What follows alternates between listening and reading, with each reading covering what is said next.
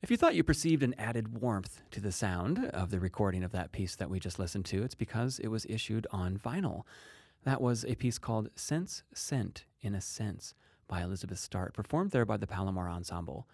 Welcome to Relevant Tones. I'm Seth Bosted. On today's program, I'm going to be talking about this emerging trend of composers and performers returning to older formats in the releases of their recordings. We're talking about vinyl, like we just heard, and even cassette, as we'll hear a little bit later when we talk to some people from Parlor Tapes here in Chicago.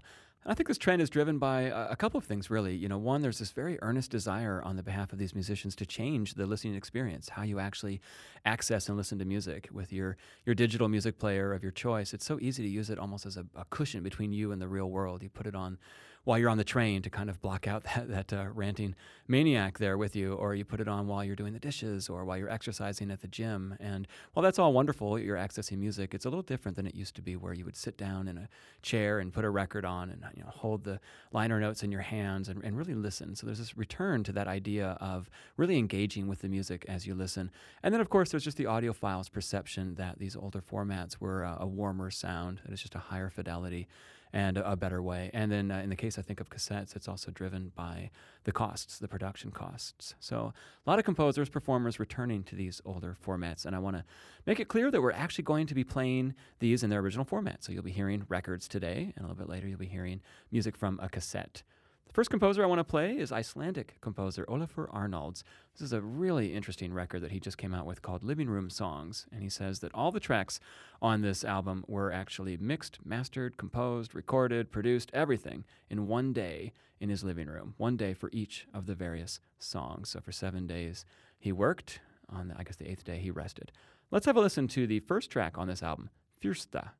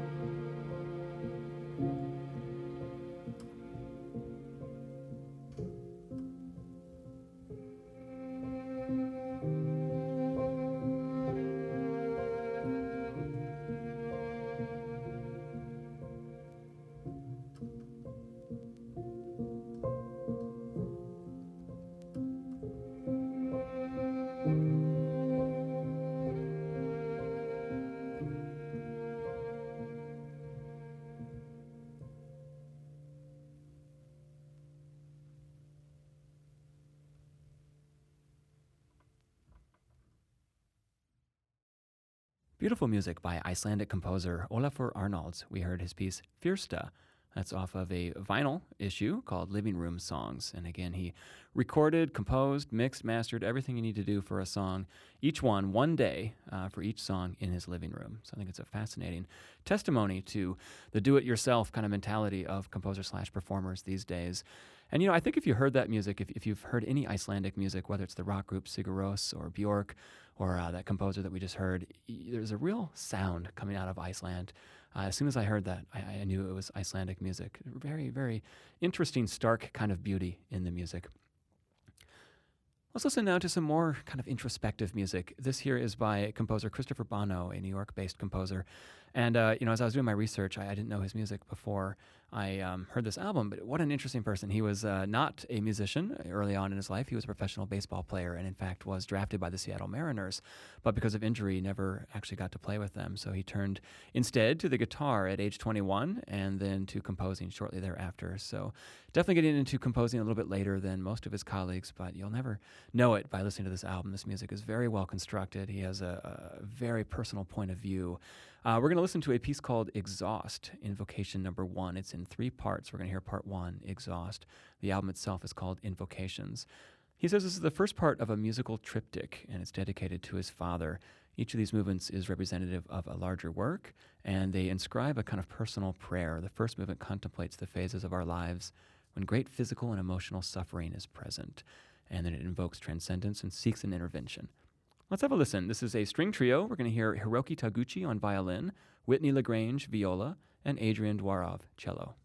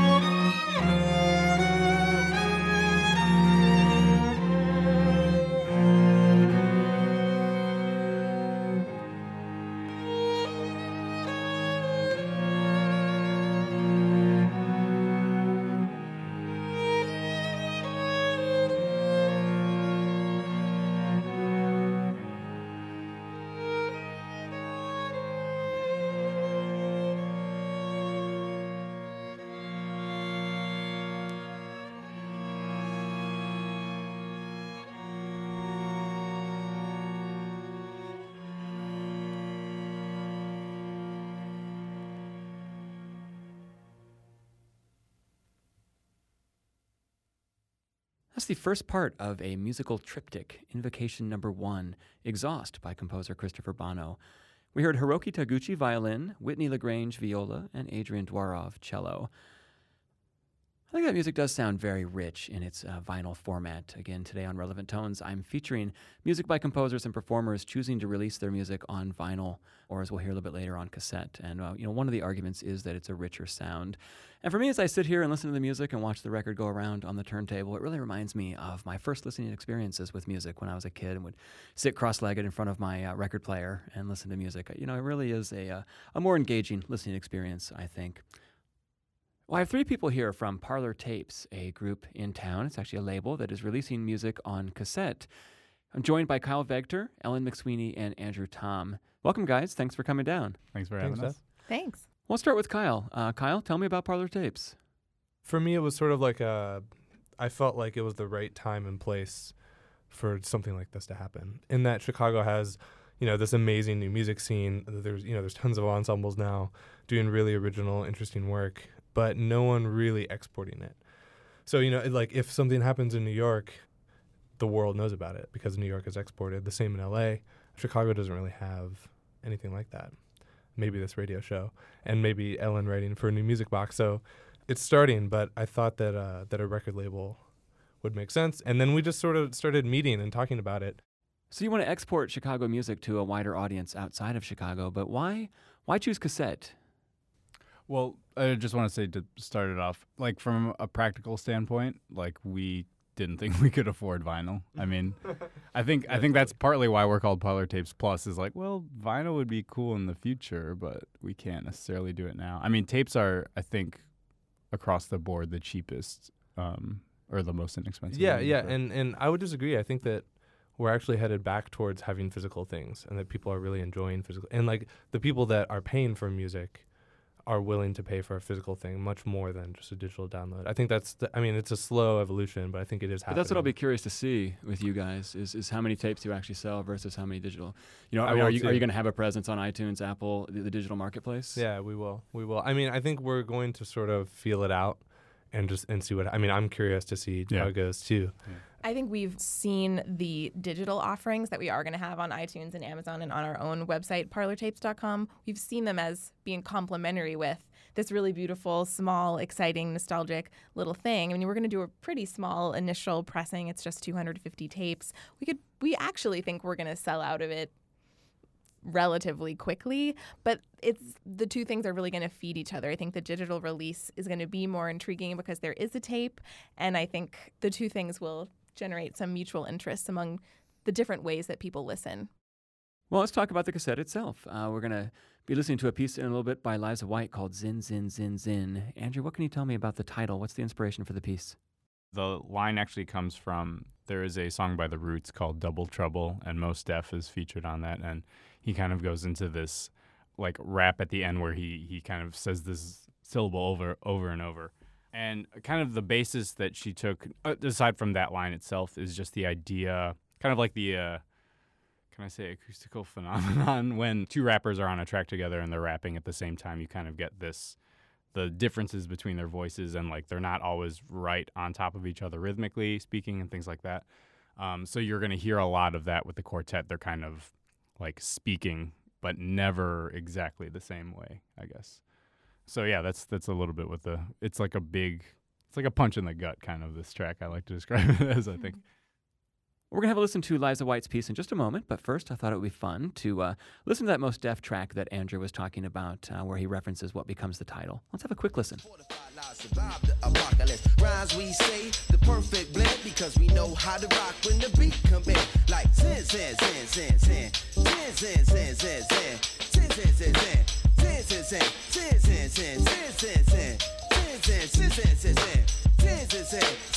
zin, zin. Here we go. Here we go.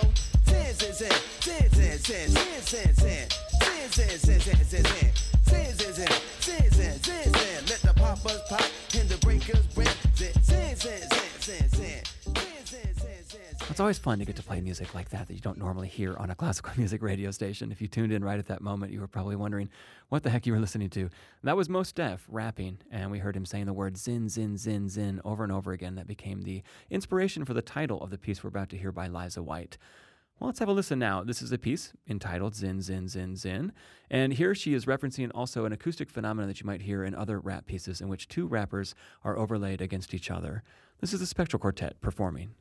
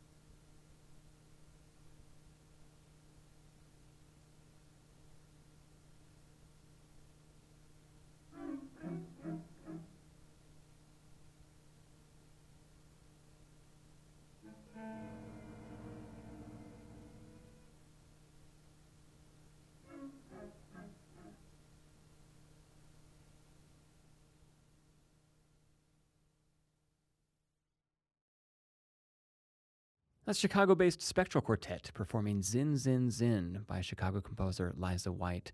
That is on a cassette tape, and we heard it in the original format on cassette, put out by Parlor Tapes. You're listening to Relevant Tones, a show featuring the music of contemporary composers. On today's show, I'm talking about composers and performers who are returning to older formats like vinyl and cassette for their releases. You can find out more information about the program on our Facebook page or on our website at relevanttones.com. Well, speaking of a album that you can hold in your hands and that provides a lot of things like liner notes or artwork that you can look at while you're listening to the music, the next composer, Tim Corpus, is part of a project called 10 by 10. This is a collaboration between 3 Chicago organizations, Access Contemporary Music, Homeroom, and Spudnik Press. And this project pairs up 10 visual artists with 10 composers to create original collaborative works that explore the intersection of visual art and music. These works were actually done collaboratively. I know a lot about it. I wrote one of the works. So the artist that I worked with, she and I were constantly sending stuff back and forth. I would send her a little bit of music. She would send me a sketch. I would kind of riff off of what she had done, send her more music, and all 10 of us did that. So these really are collaborative works. One of the reasons that we did vinyl for this is that we're going to include a booklet of the artworks. So you can sit and look at the 10 prints and the music that corresponds with those prints. I want to feature a piece called From Spring's Thaw by Chicago composer Tim Corpus. And I should say also that because the album format, of course, lends itself very well to side A, side B, we decided early on that we would divide the colors, so to speak, into cool colors and warm colors.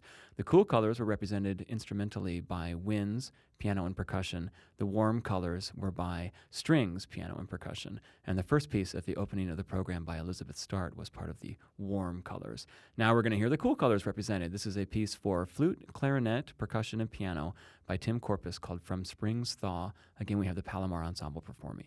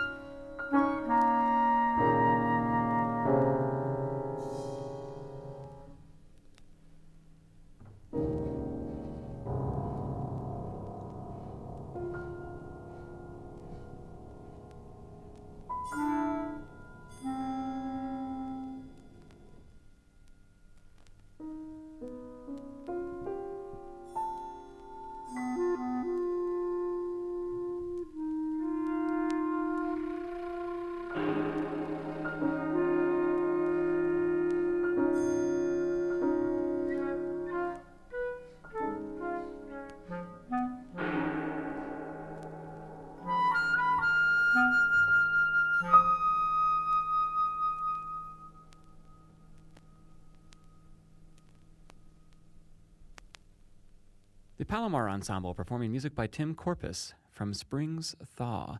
That is for flute, clarinet, percussion, and piano. Part of a really interesting project, 10 by 10.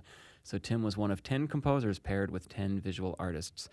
And this will actually be performed live on Saturday, November 16th at the Ukrainian Institute of Modern Art. You can go at 6 o'clock p.m., and there will be an art opening, so you can see all the prints, mill about, have a little wine to chat with people, and look at the art for an hour. And then at 7, the Palomar Ensemble will be performing all 10 of the pieces. Each one is about 3 minutes long, so it's about 35-ish minutes of music. You can find out more information and buy your tickets at homeroomchicago.org. Let's turn now to a new piece by composer Christopher Campbell called Imago. This is off of a vinyl release that he did called Sounding the All Clear on the Innova label. And Christopher, actually, in addition to being a composer, also runs the Innova label, so he's quite an advocate for composers. Innova is the official label of the American Composers Forum, and as such is a wonderful resource for composers here in this country, American composers looking to get their music recorded in high quality and distributed to a wider audience. This piece, Imago, was described by Time Out Chicago as oscillating between the comforting and the exotic, with occasional creepy moments. And I would say that the occasional creepy moments are even more structured than that. It starts off with a very beautiful melody, very clear structure, and then in the middle there's a kind of a I almost said midlife breakdown, a midlife crisis, but it's not quite what I mean. Middle piece breakdown of sorts. It goes off into this, there's no structure anymore. It almost sounds improvisatory, and I wonder if it perhaps is in the middle section there. And then it returns to its opening structured material. Let's have a listen to Imago by Christopher Campbell.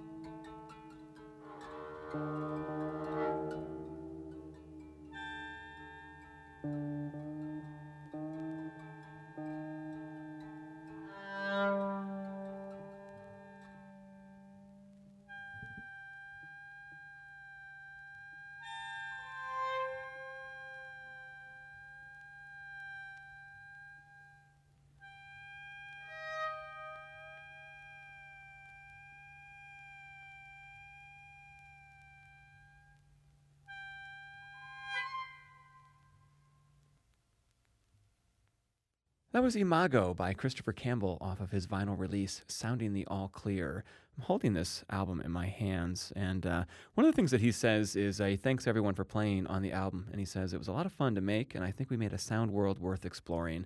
I love that phrase, sound world. We've heard a lot of people use that to describe music, and it implies that the music is non-narrative, that it's not necessarily A goes to B, goes to C, and you're interested in how it develops, but you're interested instead in the collection of sounds and how the composer uses them to shape this sonic landscape. But I also think that it reminds me of what we were talking about earlier in the show, when composers are now, they want you to hold the album in your hands and really listen. It's more of an immersive experience. Get into this sound world. Change the way that you listen, and that's why vinyl is so appealing to these composers. I think it's a great piece, Imago, by composer Christopher Campbell. Well, as I was researching the show, finding composers releasing music on vinyl, I expected to find a lot of young composers, as we said, who are returning to this format because of the increased warmth of the sound, or because, as we said, it creates a more immersive listening experience, and they're interested in having you engage in the music in a different way. You can't put a record player in your car, needless to say, so you have to sit there and hold the record in your hand and really listen to it. But a name that kept popping up that really surprised me was Arvo Pärt. Here's a very well-established composer, and he has no fewer than 6 discs available right now on vinyl, which is really unusual because normally composers who are writing music in the 60s, 70s, all their vinyls are no longer available. So I thought, well, it's hard to ignore that, so I want to feature a piece by Arvo Pärt, and this is a wonderful piece from 1966. I also rarely get to delve that far back in the show on Relevant Tones, back into the 60s, so I think it's a wonderful excuse to be able to go back that far. This is a piece called Pro et Contra. It's a concerto for cello and orchestra. It was originally dedicated to the great cellist Mstislav Rostropovich. We're going to hear 2 movements, the Maestoso, which is 5 minutes, and then the Largo, which is just 25 seconds. And you might think to yourself, well, how will I know when I'm in the Largo? Well, you'll know. We'll talk about it after we hear the music. This is Vadim Messerman on cello, the Congress Orchestra with Vladimir Noritz conducting.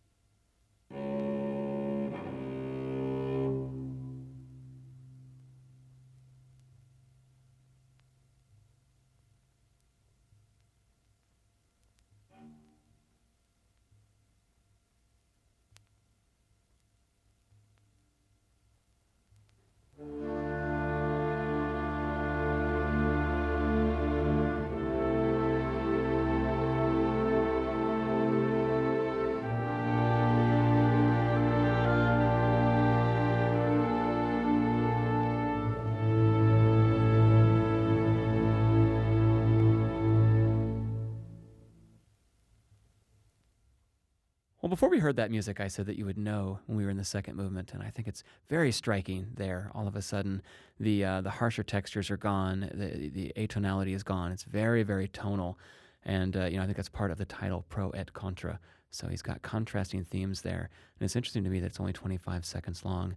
That said, I love the maestoso too. I think there are a lot of contrasts even within that movement, and what wonderful cello playing.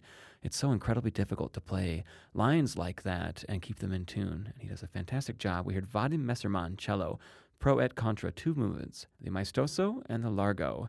That was Vladimir Noritz conducting the Congress Orchestra, and Vadim Messermann was the cello soloist. Well, we won't be able to hear all of it, but I want to return to that wonderful album by Olafur Arnalds. I just really like this idea of the DIY, compose, mix, master, perform, record the song in one day. He did 7 days in his living room songs. We're going to feature day 7. This place is a shelter. Day 7 was the last day, and he decided to have a wrap party for the album. So there's a picture of he and the other musicians in his living room. There are pictures of all the other days, but they're all alone. This time, though, they're joined by several people. So let's join them in Olafur Arnalds' living room all the way in Reykjavik for This Place is a Shelter.